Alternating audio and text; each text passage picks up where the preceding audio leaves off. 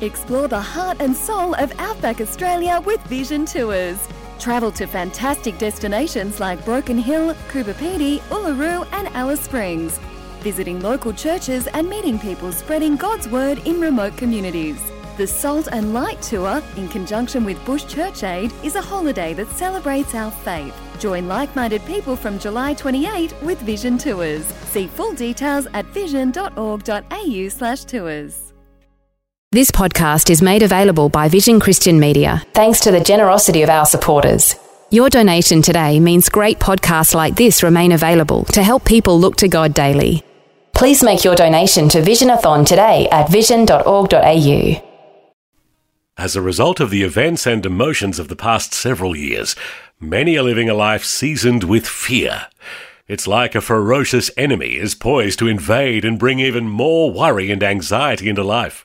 Thanks for joining Dr. Michael Youssef for Leading the Way Audio. Up next, Dr. Youssef encourages you with the words Paul shared with Timothy. Biblical words putting in perspective the fears you may be experiencing in 2022. You've joined him for the beginning of a practical series complementing a new book called Never Give Up. Listen with me now to Dr. Youssef. Never give up on biblical truth. Never give up on the infallibility of the Word of God. Never give up on the faith that once delivered. Never give up on the biblical orthodoxy. And when you understand the backdrop to this epistle, second epistle of Timothy, and when you understand the importance of this message for our generation, where the Apostle Paul, the aged, imprisoned apostle, realized that his days are numbered, and that the day of his meeting Jesus face to face is approaching. He decides to leave this epistle as his legacy for future generation of church leaders and church members. From the book of Acts and from historical documents, we know that the Apostle Paul was imprisoned twice. He was imprisoned twice. You remember when he had the shipwreck? Going from Jerusalem to Rome. There, that his first imprisonment was more like a house arrest. He was in a rented accommodation. Sure, he was under guard, but he was rented accommodation, and he was able to receive visitors. But then he was freed because of lack of evidence against him.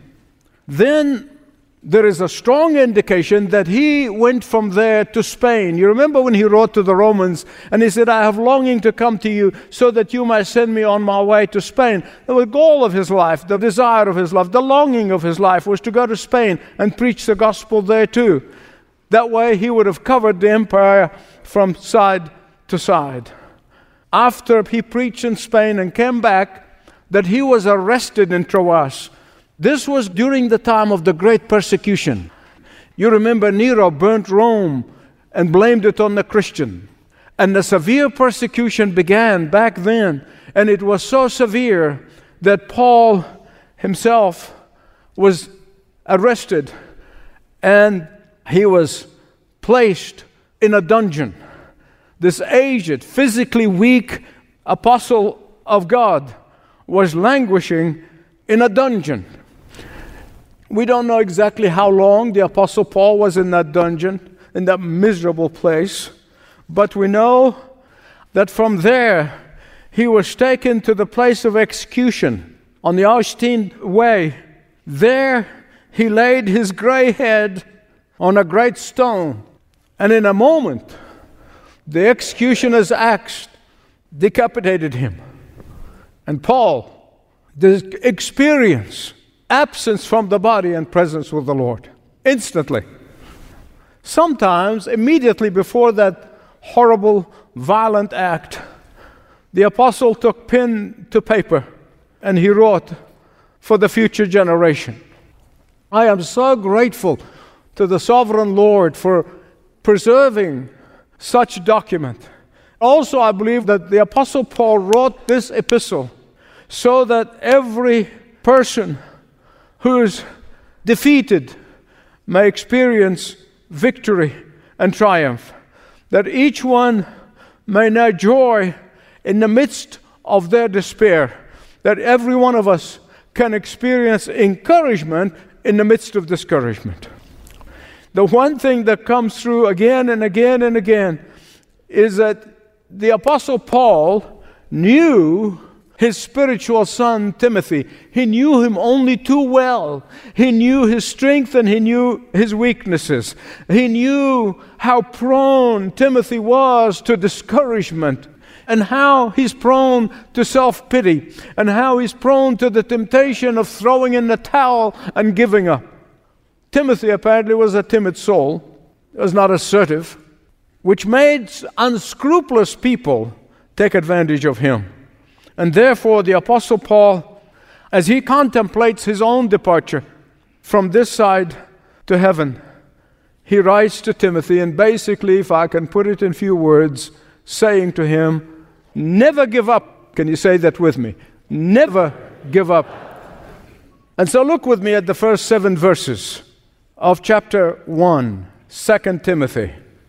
In verse 1, you see the Apostle Paul asserts, as he does in all the epistles, he asserts his unique calling in Christ Jesus, the unique call on his life. Like all the other 12, the Apostle Paul was qualified to be called an apostle because the main qualification for being called an apostle is that they have seen the resurrected Jesus. And that is why the Apostle Paul called himself an apostle, because he not only saw the resurrected Jesus on the road to Damascus, but he was commissioned by the resurrected Jesus to take the gospel to the Gentiles. And that is why now he's not afraid to die in Jesus and for Jesus. Look at verse 2. Paul addresses Timothy as son.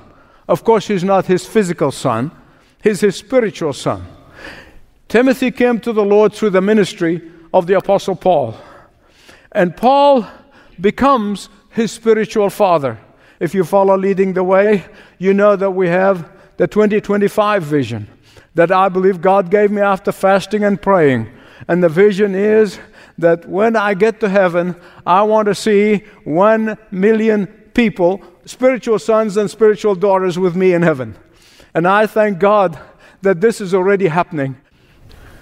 Look with me at verses 3 to 6. Here you find not some of the most intensely personal words that you ever hear from the Apostle Paul. These are the most intensely intimate words that the Apostle ever expressed in all of his writings. Here he said to Timothy, I remember you in my prayers.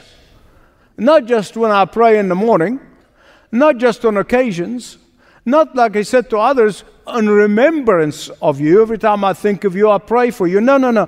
He said, I pray for you day and night. What an encouragement. What a shot in the arm to Timothy to know that the great Apostle Paul praying for him day and night. Day and night.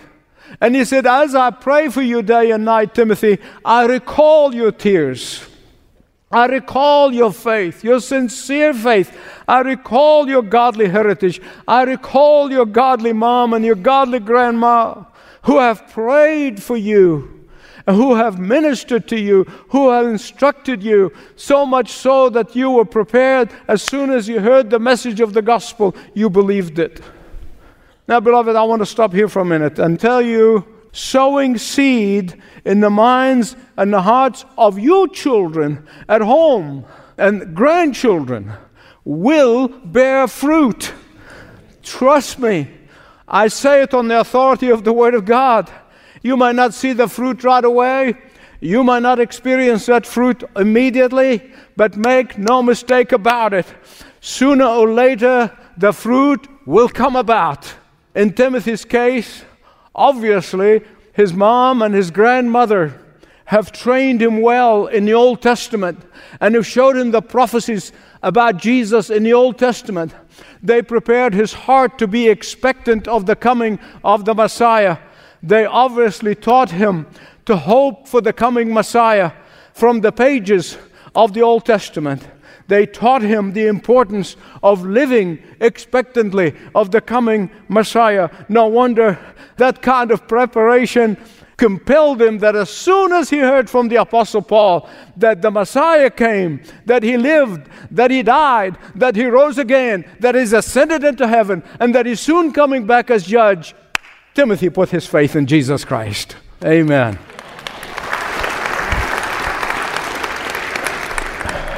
We don't know, but apparently Timothy's father was a Gentile and possibly a Greek. He's not mentioned here, so I'm not going to speculate. But what Paul is doing here, he's giving us an example of what I taught you when I preached through 1 Corinthians chapter 7. When Paul said that the children of a believing spouse, one parent, doesn't have to be both, one, are sanctified in that believing parents, meaning that God has a plan for the children if even one parent is a believer. I hope that you vividly remember that.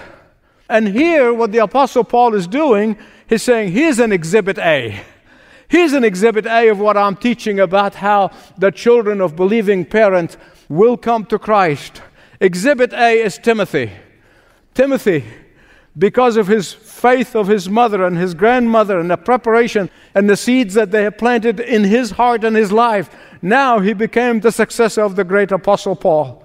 And Paul says, I remember how you received the Holy Spirit when we laid hands on you. I remember how you got the gift of the Holy Spirit, like we all have the gifts of the different gifts of the Holy Spirit. And I remember how you exercised that gift of the Holy Spirit. And here he says, the great encourager, the Apostle Paul is saying, I remember all of that, Timothy, and I thank God for you.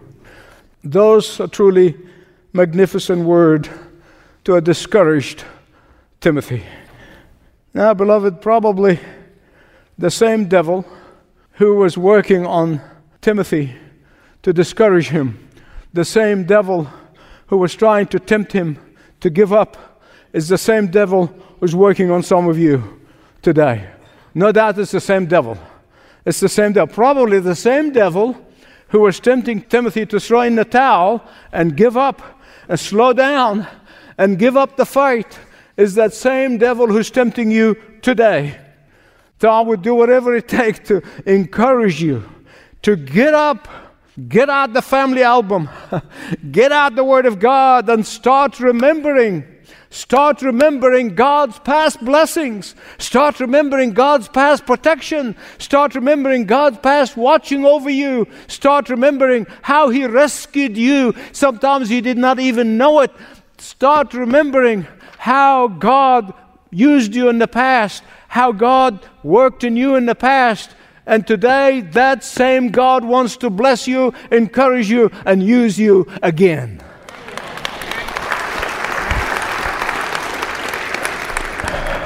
Which brings me to the very heart of what Paul is saying to Timothy in this particular passage. Here's what he's saying. He said, Timothy, shake off your timidity. Shake off your fear. Shake off your discouragement. Shake off your weariness. Shake off the temptation to give up and take it easy. Look at verse 7 with me. For God did not give us the spirit of fear or timidity, it's really the same word, but the spirit of power and of love and of self-control. I understand from this that there is a specific spirit, evil spirit, not from God, has nothing to do with God, it's an evil spirit, and he specializes in fear. If you read my book, Conquer, I'll show you the hierarchy in the spiritual realm, in Satan and his demons. There is powers and authority, and they all have a hierarchy.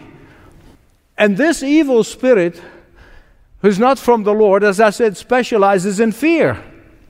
Now, I don't know how many demons, could be billions or trillions, we don't know. We have no idea how many demons he would have deployed, this particular evil spirit, he would deploy to work on God's believers. We don't know. We don't know how many of those demons are doing the bidding of that evil spirit. But it doesn't matter. What matters is that we recognize, that is not from the Lord. It's an evil spirit. The Bible says, he who's in us, that's the Holy Spirit, is greater than he who's in the world. That's the evil spirits, all of them put together.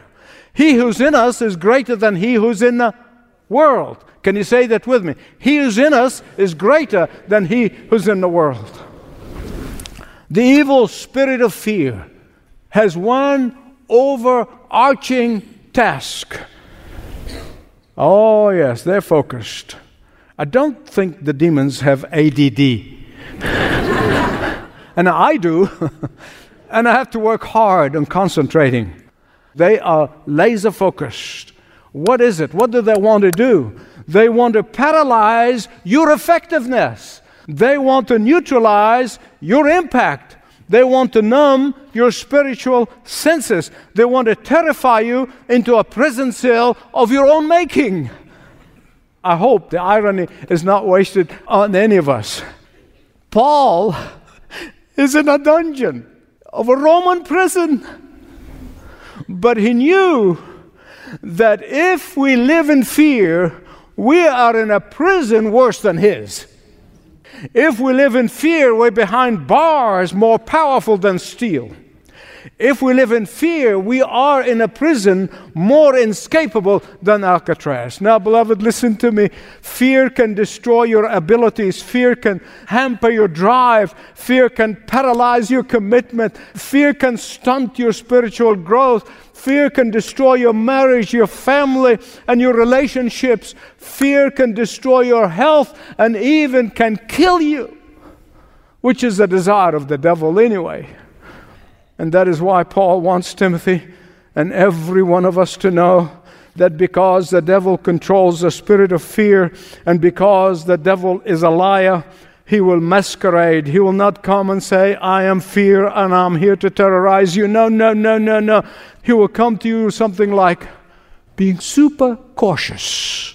You know what I'm talking about? Just being careful. I just want to make sure I'm doing the right thing. Let's not take risk.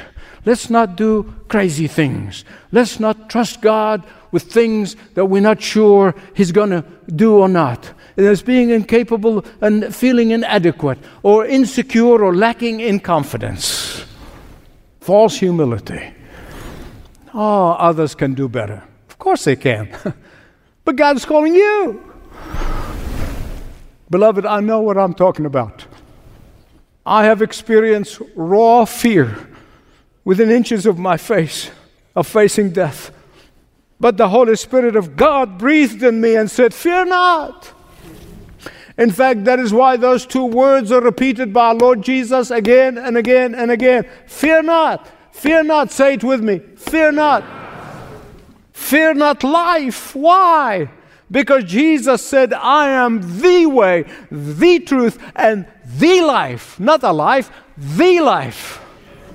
Fear not death. Why? Because Jesus said, I am the one who lives, was dead, and behold, I'm living forevermore. Fear not the unknown. Why? Because Jesus said, I'm the Alpha and the Omega. I'm the beginning and the end and everything in between. The one thing the great apostle has learned in over 30 years of walking with the Lord, serving the Lord, preaching the gospel of the Lord, the one thing he understood, that there's only one antidote to fear. Beloved, listen to me. There's only one antidote to fear. What is it? What is it? What is it? The God who is in total control of your life can banish fear out of your life. It might not happen in an instant, but it's a daily thing. Ask yourself the question, what is stopping your effectiveness? What excuse do you have for not serving and giving and doing? Is it fear of failure? I know all about failure. I've experienced it in my life many times. But I would rather try to do something and fail than succeed at nothing. Listen to me. You cannot be defeated unless you accept defeat in your heart. Let me repeat this. You cannot be defeated unless you accept defeat in your heart. Please hear me right. I'm about to finish. Falling down does not make you a failure. Staying down does. Did you get that? Yes. Falling down does not make you a failure, but staying down does. Failure is never your undertaker. It's only your teacher. Failure is never a dead-end street when you are in Jesus. It's only a detour. Sometimes I hear people say, well, Michael, my past sins are just haunting me. Not if you place them under the blood of Jesus. Amen? God buried your sins in the deepest sea, and there He put a sign, fishing is not allowed. Is it the fear of the unknown? The Bible said, no weapon is formed against you will prosper. It may look like succeeding, but it will not prosper. The Lord is my light and my salvation. Whom shall I fear? And so the Word of God to us today, all of us, regardless of where we are, the Word of God as He's spoken to Timothy, it's spoken to every one of us. We need to know that God is in control of every aspect of our lives, no matter how much the devil might bark, we already have received the victory. Because He has given us the Holy Spirit. And the Holy Spirit gives us power, gives us courage, gives us strength, gives us the ability to love the unlovable, gives us all that we need to be faithful soldiers of Jesus Christ. Can I get an amen? Will you bow your heads with me, please? Father, I lift up my brothers and sisters. I lift up every discouraged person. I lift up every timid individual. I lift up every fearful person. Father, I pray that you today visit every trembling heart with the power of your Holy Spirit, that each one would rise up and bless your name, and rise up and do some great things for you, because you are a great God. We pray all of this in Jesus' name. Amen. Don't you love the words you heard from Dr. Youssef? The Lord is my light and my salvation. Whom shall I fear? This is Leading the Way with Dr. Michael Youssef. Now, if fear has set up residence in your life, it may be helpful to have a conversation with one of our staff pastors. Visit ltw.org/Jesus to get in touch. You can also scan through lots of great FAQs about spiritual life and living. ltw.org/Jesus. This program is furnished by Leading the Way with Dr. Michael Youssef, passionately proclaiming uncompromising truth.